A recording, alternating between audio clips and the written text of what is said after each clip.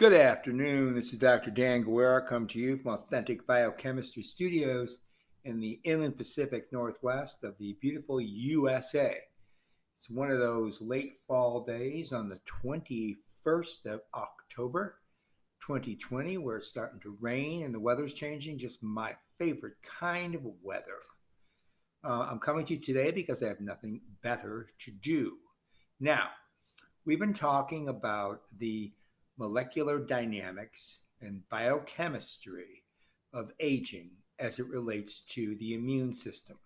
That's the general discussion we've been having now for the last at least 10 lectures on this podcast and the last probably 4 or 5 video lectures on the other feed that I perform. So we know where we're at and we know where we're going. We've been talking about nicotinamide adenine nucleotide. We've been talking about sirtuin, which is a deacetylase enzyme. There's multiple forms of it existing in different associated compartments in the eukaryotic cell, particularly the human cell. Sirtuins can be found in the nucleus, in the cytoplasm, and the mitochondria. Those are at least 3 locations, and they're amphibolic, which means they can move around. Sirtuins, deacetylate proteins. Sometimes they deacetylate histones, and when that occurs, they change the structure, the physical structure of the chromatin so that it becomes less responsive to RNA polymerase II mediated transcription. However, there are genes that escaped that heterochromatin condensation, and those specific genes then help regulate the cell's mode of action subsequent to that deacetylation. In other words, it's no longer business as usual when deacetylation occurs. That's not to say that acetylation of histones means it's business as usual. It just means it's a rheostat, and there's a control over the acetylome aspect of histones in chromatin.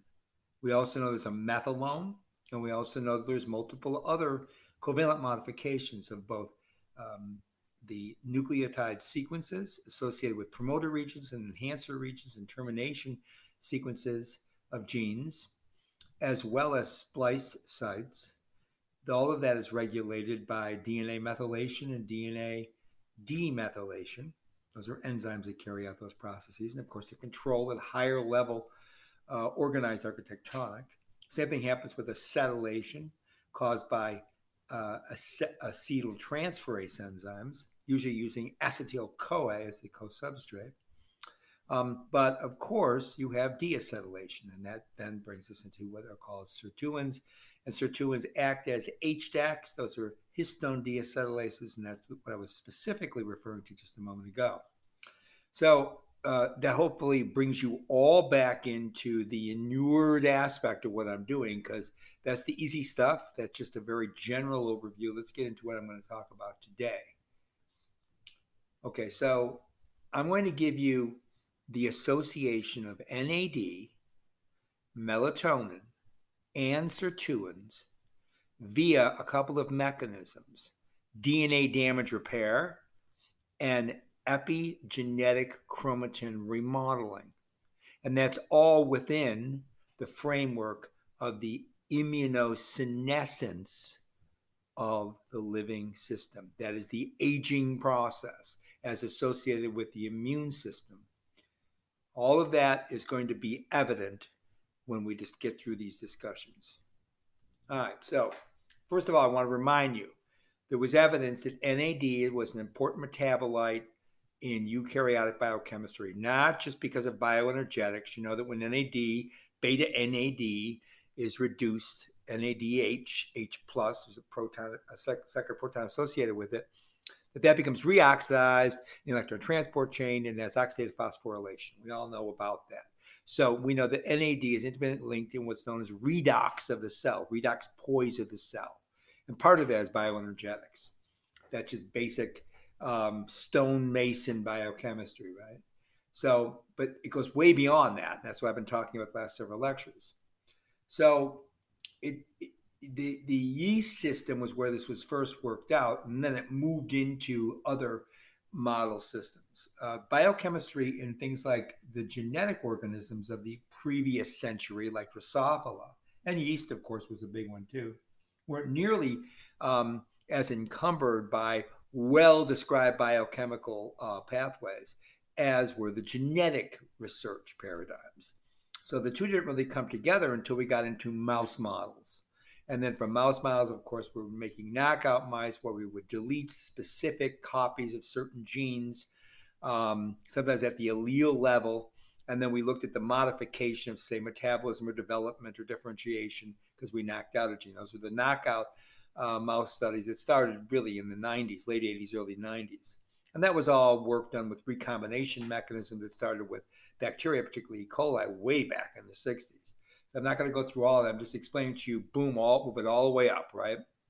So NAD metabolism, both biosynthesis and degradation, has been looked at for a really long time. We know that NAD supplies in the cell are replenished either by de novo synthesis from dietary tryptophan, that's an essential amino acid, of course, or via any number of salvage pathways. And I've gone through them.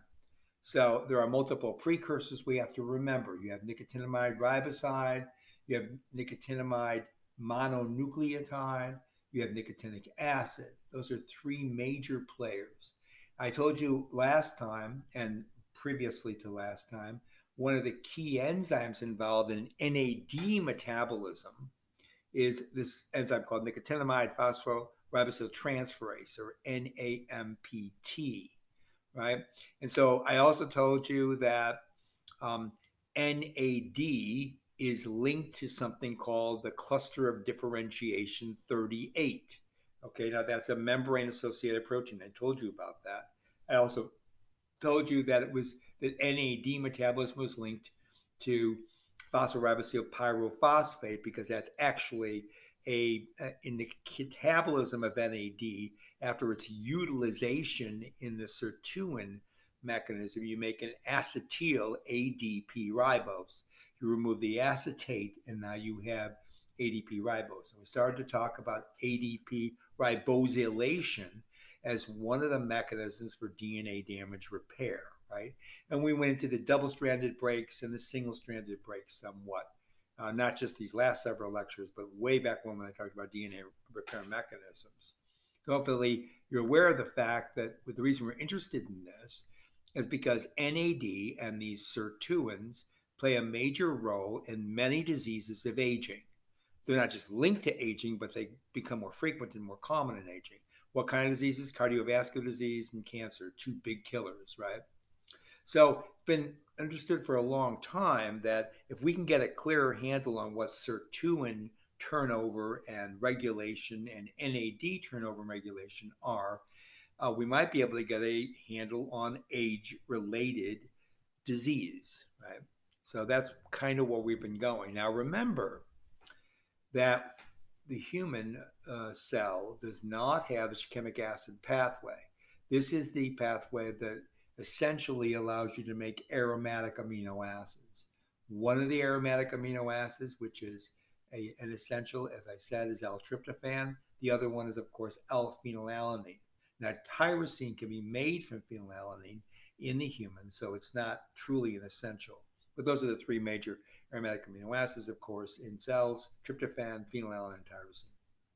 So keep in mind that tryptophan is the precursor to a very important endocrine hormone called serotonin. And you know how serotonin is associated with neuropsychiatric disease. That one in particular is major depressive disorder. We also been describing to you that serotonin is the precursor to a pineal, and not just the pineal gland makes it, but at the endocrine level, the pineal gland makes a hormone that is a degradation product of serotonin, and that one is called melatonin, right? So keep in mind that tryptophan is the precursor to melatonin because remember, I told you that NAD is also synthesized or can be synthesized from tryptophan. Okay, so that's a really important feature that I want you to keep in mind here. We also told you that NAD can go through various reactions. An NAD glycohydrolase, which will make adenosyl diphosphate riboside and nicotinamide. It will also go through an ADP ribosyl cyclase, which will make cyclic ADPR. And this base exchange reaction, which is part of the DNA repair system, which will make NAAD, right? And remember that nicotinamide acid adenine dinucleotide is, of course, going to be a direct precursor to nicotinamide adenine dinucleotide, the NAD, the beta form, which is the common form of NAD in the cell. Okay, all right. So, from a paper published in a journal called Cells in 2019, September, so a little over a year ago. This was volume 8, page 1047 to start. This paper started talking about poly-ADP ribose. So poly-ADP ribose polymerase, or PARP, also known as ADP ribosyl transferase, that's the generic name. Those are called ARTs, A-R-Ts. They're a family of enzymes associated with DNA damage repair response. So the PARP superfamily catalyzes either mono-ADP ribose, known as MAR acronym, or poly-ADP ribose, that's PAR, of course, to target proteins using nicotinamide adenine dinucleotide, that's right, NAD+, beta NAD+, as a donor. The process is also termed MARylation, right? MARylation, because it's dealing with talking about the ADP ribose, and when it's a mono-ADP ribose, it's MAR, okay? So you can talk about MARylation or PARylation, okay? This is just covalent modification and association of this ADP ribose, either at the monomeric form or polymeric form. So PARylation or PARylation is a reversible process, and it covalently links the PAR, remember that's the poly-ADP ribose, and it can be hydrolyzed to free PAR by a PAR, I just mentioned this enzyme to you, glycohydrolase. There's also a PAR hydrolase. So those two genes are called PARG and ARH3. You'll see these in the literature. Besides covalent PARylation of substrate proteins on classical amino acids like glutamic and aspartate and lysine, that covalent modification of PARylation, poly-ADP ribosylation, also can occur on the amino acids and proteins including arginine, cysteine, and tyrosine. Okay. Besides covalently PARylating target proteins, the binding of proteins with polyadenylyl ribose in non-covalent matter has also been reported to participate in a variety of other biological processes. So not only the covalent modification, but also just having poly-ADP ribose in the cell modifies biological systems. Okay? So poly-ADP ribosylation is an essential post-translational modification catalyzed by the enzyme poly-ADP ribose polymerase, or PARP enzymes. So PARP1 is a well-characterized member of the PARP family, and it contributes to the development of various inflammatory and malignant disorders. That's right, it contributes to the development of various inflammatory and malignant disorders, including lung inflammatory disorders, cardiovascular disease, ovarian cancer, breast cancer, and the metabolic disease, diabetes type 2. So now you understand why in biomedicine we're very interested in it. Okay. All right, so what about PARP? What is it doing? So PARP1 protein is going to play an important role in the repair of single-stranded breaks in DNA. And it's mediated by what is known as the base excision repair, or BER, of SSB, single-stranded breaks. PARP1 inhibition allows the accumulation of, you might, of course, logically assume, it's going to allow for the accumulation of single-stranded breaks.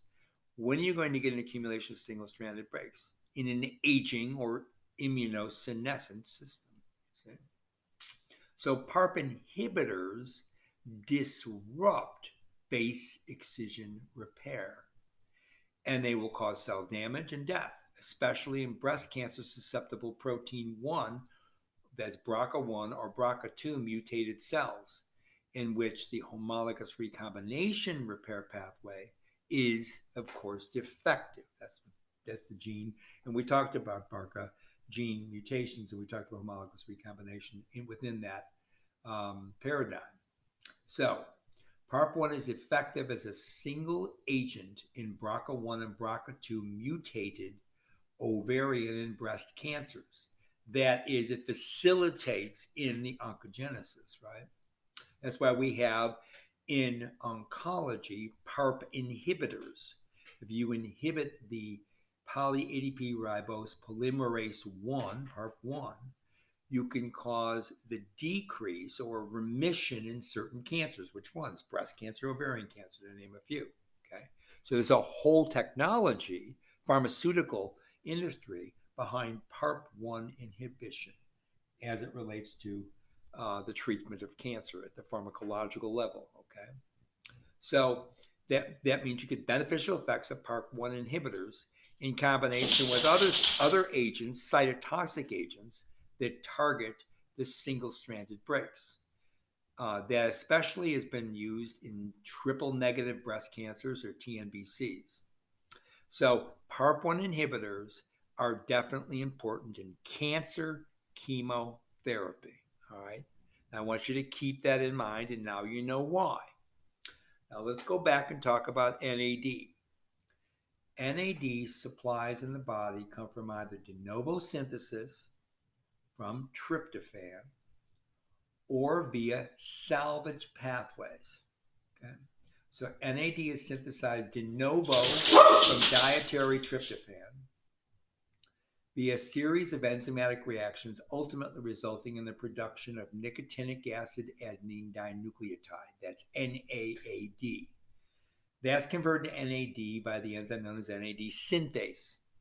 Now, however, in the heart, the vast majority of NAD is synthesized via salvage routes from nicotinamide, that's NAM, and nicotinamide riboside, that's NR, and from nicotinic acid.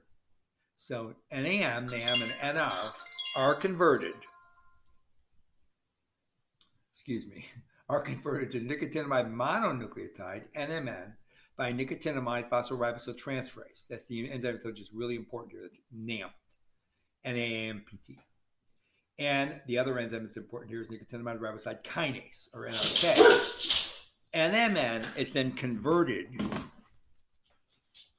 okay, to NAD by nicotinamide mononucleotide adenyl transferase. It's another really important enzyme. That's NMNAT. That occurs in the cytoplasm. There's also an NMNAT isoform 3 that you find in the mitochondria. So you've got one in the cytoplasm, that's isoform 2. You've got another one in the mitochondria, that's isoform 3. Then you have another one in the nucleus, that's isoform 1. First one discovered, that's why it's number 1. So nicotinic acid is converted via a series of reactions into NAAD and finally into NAM.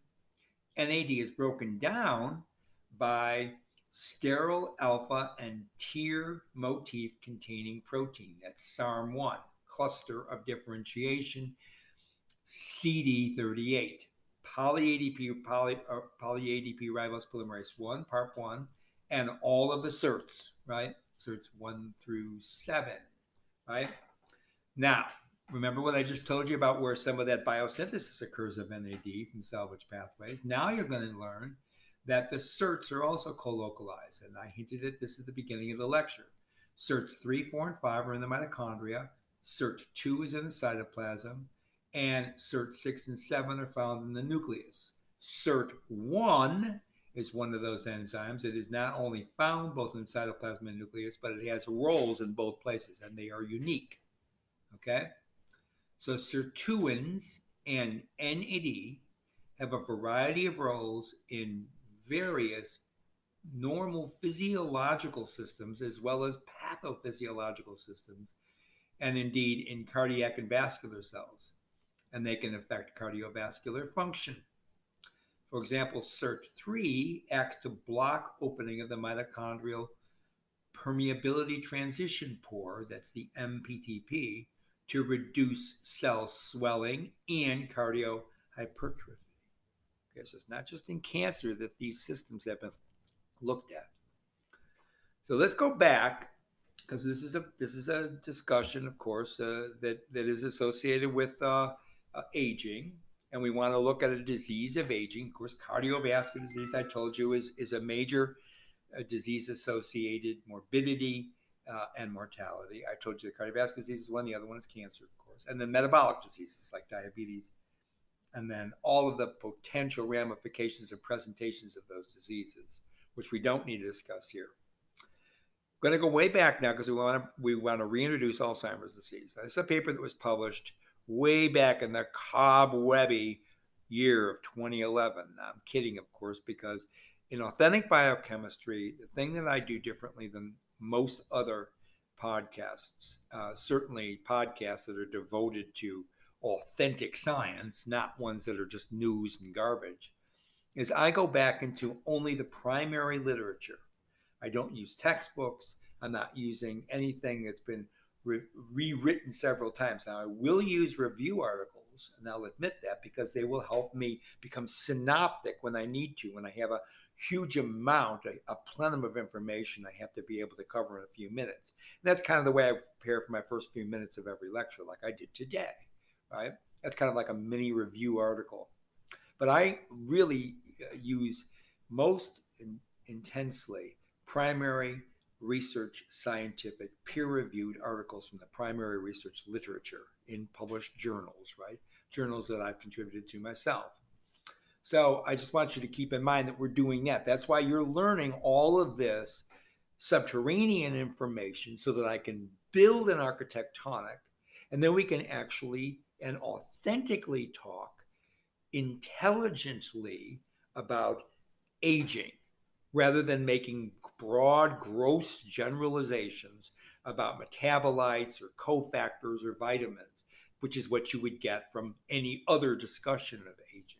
And that can lead you down dark corridors that basically not only will make it sound simple and understandable and will try to explain aging within a paragraph or two, but it will also totally misinform you of all of that.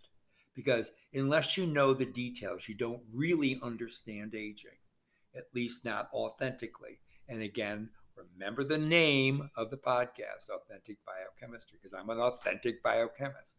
So all that hot air, just to tell you, we're going to be looking at this paper, again, published in 2011. It's in the International Journal of Alzheimer's Disease. And this was published, the number for this is 741. Okay. And I will put all this in the show notes. So Alzheimer's disease is a major age-associated neurodegenerative disease. We know this, right? It's characterized by what? Okay, we better know this, otherwise we may be suffering from it at advanced age. Okay, characterized by progressive loss of cognitive function, a loss of general and specific memory as it progresses, and then at the molecular and cellular level, impaired synaptic function, and a massive loss of brain cells, particularly neurons, because of neurodegeneration. Ultimately, Alzheimer's disease does result in premature death. Premature meaning that it's associated or linked with people dying in their 70s or 80s rather than living all the way into their 90s. All the exact cause of Alzheimer's disease is still being argued. There are a couple prevailing hypotheses. Of course, you've heard about amyloid beta proteins, and you heard about senile plaques. Those aren't actually what cause the disease. They're basically a biomarker for it. But these plaques are associated with immunoinflammatory responses in the CNS, where Alzheimer's disease tend to be associated with these plaques, right? These polymerized A-beta plaques. You also have, as another major association with Alzheimer's disease, neurofibrillary tangles, and those are associated with another protein called the tau protein. So remember, you have the A-beta protein, you have the tau protein. It's still being considered as major paradigmatic biomarkers for AD. Okay. So the literature is replete of deposition of amyloid plaques, and it suggests that cell death is caused by that because it induces a mitochondrial dysfunction, so you lead directly into apoptosis, right? And that's understood as a corruption of the redox system, and so you can talk about oxidative stress, right, and the production of reactive oxygen species. So A beta deposition is known to initiate a flavoenzyme dependent increase in hydrogen peroxide, and because of that, and a whole host of lipid peroxides and peroxy radicals, and that then increases in a chain reaction event more free radical, okay, in a particular hydroxyl anion and superoxide. So neural tissues of AD patients exhibit increased levels of end products of peroxidation. And what are those? Easily detectable malondialdehyde, 4-hydroxynonenal, and of course just carbonyls in general. Although A beta contributes directly or indirectly to neuronal degradation, its potential to actually cause AD is not really what we talk about anymore. It's not causing it, it's associated with it. Again, it's a biomarker. Okay. So I think that we've discussed that at great length many times. Now, mitochondrial dysfunction plays really an important role in AD, in Alzheimer's disease. And the link among impaired mitochondrial function, tau phosphorylation, it's a tau protein, A beta amyloidosis, which means making amyloid plaques or polymers, actually only really at the tetrameric level, is increasingly recognized, of course, as a major phenomenon in the pathophysiology. A beta accumulation, neurofibrillary tangles are composed of the tau protein. The latter is composed of the tau protein. They induce, or they are believed to be associated with functional deficits of the respiratory chain, and that results in mitochondrial dysfunction, oxidative stress. And that's actually got a title that's called the A beta cascade hypothesis of Alzheimer's disease. As it turns out, that particular pathophysiological paradigm has shown that women are slightly more vulnerable than men in that response, in that A beta toxicity. Not at a 2-to-1 level or something like that, but more at about like a 1 to 1.3 level. And with all that background, the replacement of brain melatonin levels, see, I told you I was going to bring back melatonin, has been suggested as a way of arresting the progress of AD by correcting circadian and sleep-wake disturbance, which has been well linked with the disease. So sleeping dissociation, right, at the suprachiasmatic nucleus in the central nervous system is one of the foundry events associated with the presentation of early stages of Alzheimer's disease.